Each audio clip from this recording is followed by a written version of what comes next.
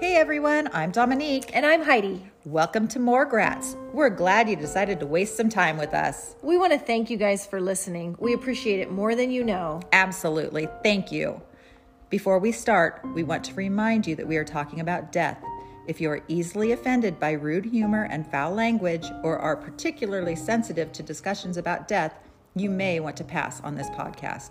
We are wildly inappropriate at times, but that comes directly from growing up in a funeral home. The way we insulate ourselves is by humor, and for us, it's a lot better to laugh, even when you feel like crying. In this episode, we'll discuss a primal fear humans have dealt with since the beginning of time: animal attacks. Our death story will touch on people who have died from wild animal attacks, but they won't be our focus. Ooh, so they're just little nibbles. Exactly. Our main focus will be on someone whose life was cut short by none other than man's best friend. And our funeral home story tells of why sometimes a new puppy is not always a great addition to the family. As always, if any of this subject matter makes you uncomfortable, please feel free to skip this episode. That said, welcome to episode 4. Don't worry, he won't bite. So Heidi, you are not an animal lover. No, I'm not. And I don't apologize for it. Hey, I have a friend who doesn't like kids. She doesn't want kids on her property, let alone have any herself. And I respect that, just like I expect the same courtesy for not going gaga over animals. In other words, don't fucking judge. In fact, I've seen you recoil when an animal approaches you. True. I'm not like you, however. So remember when we were in Cabo and those two guys came up to us at the beach? You couldn't give two shits about them wanting to buy us drinks. You were only interested in their dog. I'm a married woman. Well, so am I, but free drinks are free drinks. That is very true. Well, it's obvious why we should be fearful of wild animals. They are unpredictable and they're not used to being around humans. And they usually attack because they feel threatened. Even animal experts are not immune to fatal attacks. Remember Steve Irwin? Known as the crocodile hunter. Crikey. I can still hear him saying I can crikey. Too. Loved him. Irwin hosted a show by that name and was highly regarded as a skilled and very capable animal handler. His larger-than-life personality endeared him to fans around the globe, and the world was crushed in 2006 when he died from a barb to the chest inflicted by a frightened stingray. Another well-known person to die from an animal attack was Timothy Treadwell, or Grizzly Man. Treadwell shunned modern society and preferred to spend much of his time among the bears in Alaska. In fact, he only returned to the lower 48 during the winter. For years, he studied bears and became very acquainted with the individual creatures. In 2003, circumstances were such that he stayed longer into autumn than intended. Timothy and his girlfriend, Amy Huguenard, who was never comfortable around bears, encountered a large male they were not familiar with. The huge bear attacked the couple in their tent, consuming most of their bodies. The entire attack was captured on Treadwell's video camera, but since the camera's lens was obstructed, it only recorded the terrifying sounds. The audio has not been made public, and by all accounts, from those who have heard it, the audio is so disturbing it should never be released. Okay, truth. Would you listen? I can look at dead bodies all day long, but I don't think I could ever watch somebody die or hear somebody die. But truthfully, Yeah. I'd probably listen. Me too. I'd listen and regret it. That's it would haunt me, but I would probably not be able to refrain from listening to it. Yeah. Well, it's easy to understand why Stephen Irwin and Timothy Treadwell died. Their jobs were inherently dangerous, and I'm sure they always knew it was possible for them to die at the hands of wildlife. You mean paws or claws or teeth? Then there's the death of Dawn Brancheau. Dawn was a trainer at SeaWorld, and she worked with orcas, better known as killer whales. Killer whale. That should be your first sign. Dawn had worked with the orcas at SeaWorld for 15 years and was considered the park's poster girl. On February 24th, 2010, she was performing in a show which featured Tilikum, a 36-year-old male orca. As spectators watched, Tilikum grabbed Dawn either by the ponytail or her shoulder and dragged her into the water. Other SeaWorld employees tried to distract Tilikum and get him to another pool, but he didn't release Don's body for 45 minutes. The autopsy report said she died of drowning and blunt force trauma. Now, just to give you an idea of how powerful an orca is, it didn't seem like Tilikum was mauling Dawn. I mean, he just dragged her under the water. He wasn't thrashing her around, I guess. But these were her injuries: severed spinal cord, jaw, rib, and cervical vertebra fractures, dislocations of her left knee and elbow, and her scalp was completely torn off her head. That is terrifying. Hey, Dee Dee, do you know what a dork is? Why don't you tell me? It's a whale's dick. So all those little kids running around calling each other dorks? Yeah, they don't have a clue. No, they don't. Mm-hmm. Hey, you whale penis. You're just a big whale penis. You're a dork. Yeah, dork. I still call you that. Anyway. Yeah. What's not so comprehensible is the number of fatal attacks by the very animals millions of people have in their own homes. Dog attacks are shockingly common. According to the Center for Disease Control and Prevention, there were 226 fatal dog attacks between 2018 and 2021. Holy shit. Now you know why I don't own a dog. One case that brought this issue to the forefront was the 1980 death of 9-week-old Azaria Chamberlain. Azaria and her family went camping at Uluru in Australia's Northern Territory. Uluru was previously known as Ayers Rock, and it's a popular tourist attraction. Lindy, Azaria's mother, put her to sleep in the tent, and later, when Lindy went to check on Azaria, the baby was gone. Both Lindy and her husband Michael had seen dingoes, which are Australian wild dogs, stalking the area, and they insisted that one of them had snatched their infant daughter. This theory seemed outlandish, and public opinion was that Lindy had killed her baby and Michael was covering for her. Lindy would spend 3 years in prison, and the family would be torn apart before it was finally concluded that the Chamberlains were telling the truth. The movie A Cry in the Dark, starring Meryl Streep, dramatizes this case. Yeah, I tried to watch that movie years and years ago. I asked her, I really loved the movie, and I asked Heidi, I told her to watch it, and when I asked her how she liked it, she said, well, it was really hard for me to understand because they were speaking that Australian. I was young. A dingo ate my baby. That's pretty much all I can remember. I think you missed your calling. Yeah, that nice accent, right? A dingo ate my baby. One of the most vicious, terrifying attacks of a fatal dog, Hold on, I'm going to start that over. One of the most vicious, terrifying cases of a fatal dog attack happened in 2001 in San Francisco, California. Diane Whipple was 33 years old, and though petite at 5 feet 3 inches tall and weighing 110 pounds, she was incredibly fit and strong. She was a lacrosse coach at the collegiate level and was adored by her players and colleagues. Diane lived with her partner, Sharon, in the upscale neighborhood of Pacific Heights in San Francisco. Life was going well for Diane. She was thriving in her career, had a solid relationship with a loving partner, and had a safe place to call home. Well, a relatively safe place. The neighborhood was fantastic, and her apartment was everything she wanted. But there's one thing that tainted Diane's world.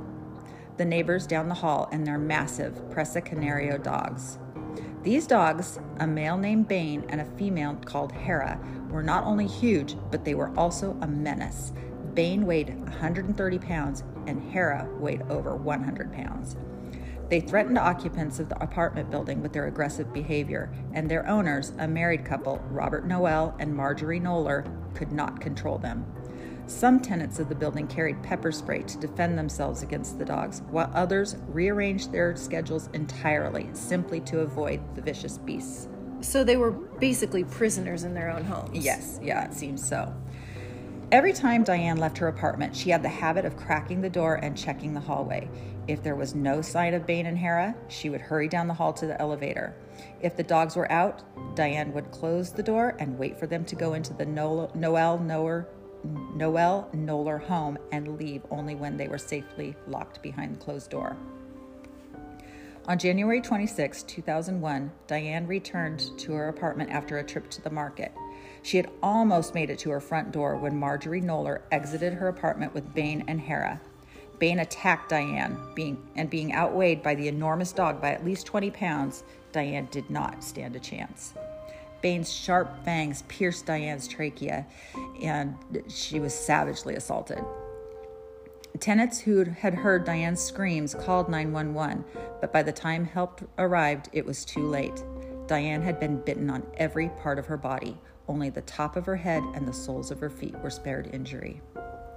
At first, some people in the community had sympathy for Robert Noel and Marjorie Knoller. Well, yeah, I mean, what a horrible situation to be in. I can see myself certainly feeling sorry for the victim, of course, but also feeling a little sorry for the dog owners. I mean, they didn't plan for that to happen. No, but you won't feel sorry for them for long. Noel and Knoller lost all sympathy when they took zero responsibility for their dog's actions and even tried to blame Diane for the attack. Okay, what? Yep, you heard me. They said Diane must have been doing steroids or was wearing some kind of perfume that triggered Bane's attack response. What assholes. Yeah, they are pieces of work. There's so much more I could tell you about them, but I'm not going to get into it. Look them up if you want to read about them.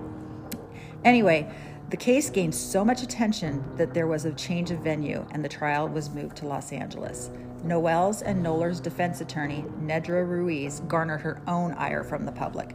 She had the gall to ask Diane's partner, Sharon, if you had made a complaint against the dogs earlier, might Diane still be alive today? The question drew gasps from the jury, and the judge told Sharon she didn't have to answer. Ruiz also accused the first responders of spending too much time trying to wrangle Bane and Hara and not enough time tending to Diane. The medical examiner refuted this, saying Diane's injuries were too extensive for her to survive. One damning piece of evidence was a letter written by a veterinarian. After examining Bane and Hara, the vet had grown so concerned he took the unprecedented step of writing to Noel and Knoller, emphatically warning them that the canines would be a liability in any household.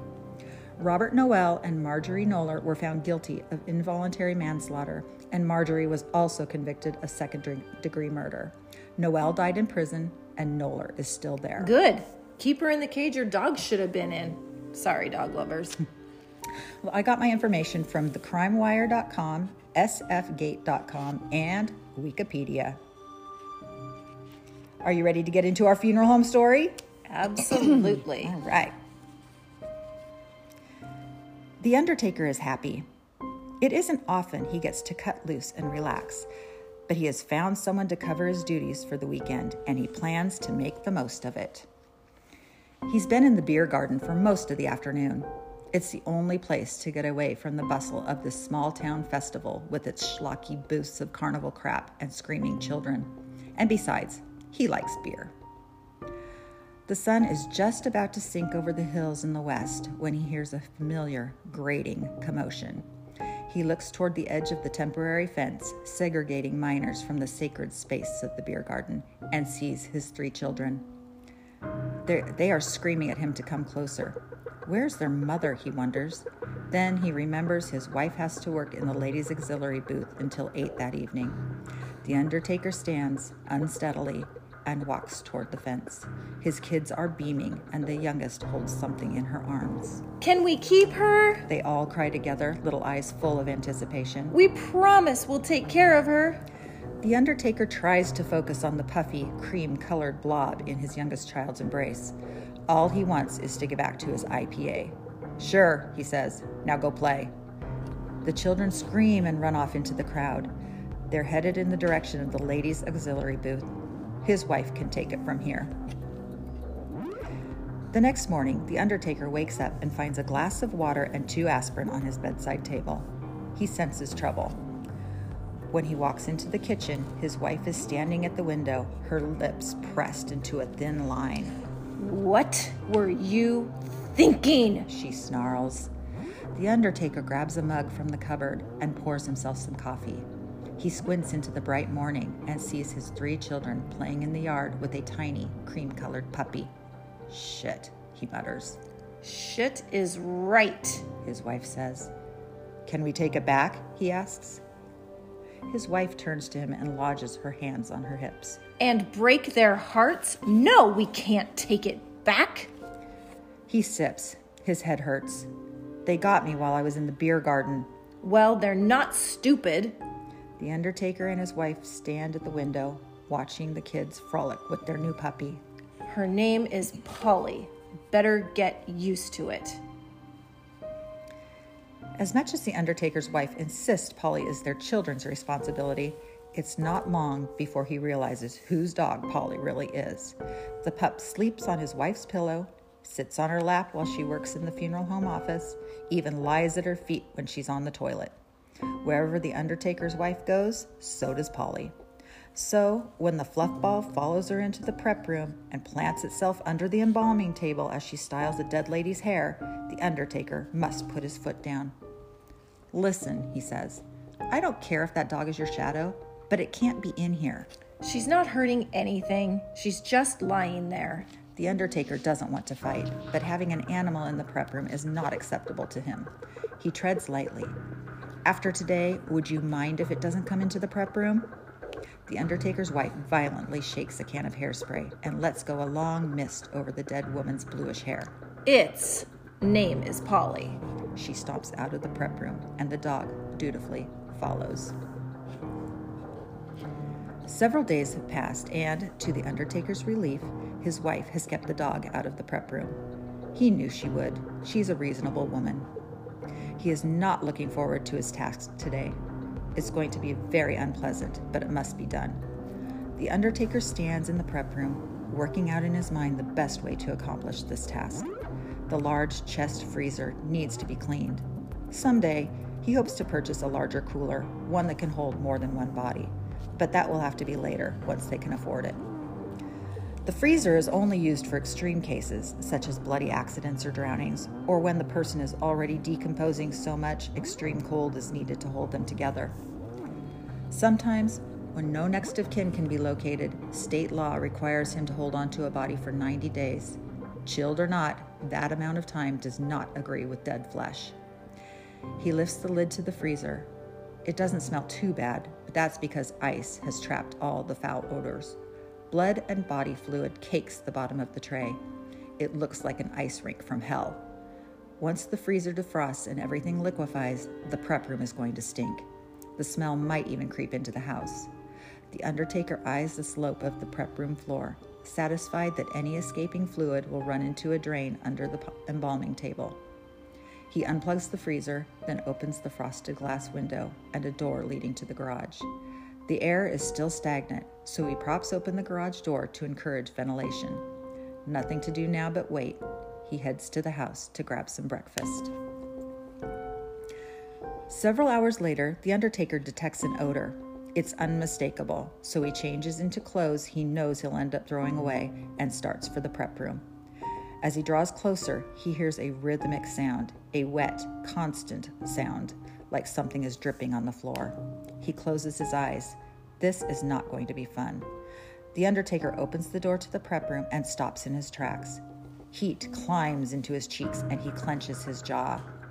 A cream-colored fur ball stands in the middle of a putrid puddle, its pink tongue lapping up the vile stew as if it were a gourmet meal. The dog looks up at the interruption and stares at the Undertaker, licking its tiny jowls. The Undertaker lunges. "Get the fuck out of here!" he screams at the scurrying pet. The dog is too fast for him to catch, and the Undertaker chases it out of the prep room and into the garage. It squeezes under the impossibly small gap under the garage door. Small, brownish paw prints mark the dog's trail. The Undertaker heaves open the garage door and follows the trail to his own front door, which is open. He can hear his wife inside the house, speaking in that sing-song voice she uses when talking to Polly.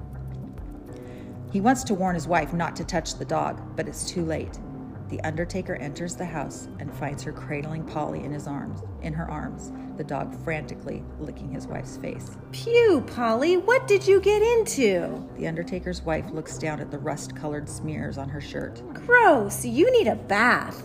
The Undertaker, utterly speechless, can only watch as his wife carries the fluff ball upstairs to the bathroom. "Stop licking, Polly," she says, her words muffled from the dog's tongue on her lips. As he hears the bathtub faucet roar to life, the Undertaker wonders if he should tell his wife she's essentially ingested dead people. And as the bile rises in his throat, He wonders how long it will be before he kisses her again. That is so disgusting. Disgusting. Poor mom. Poor mom. Thanks for listening. We appreciate it. Remember, Be kind. and any day above ground is a good one. And finally, keep on breathing.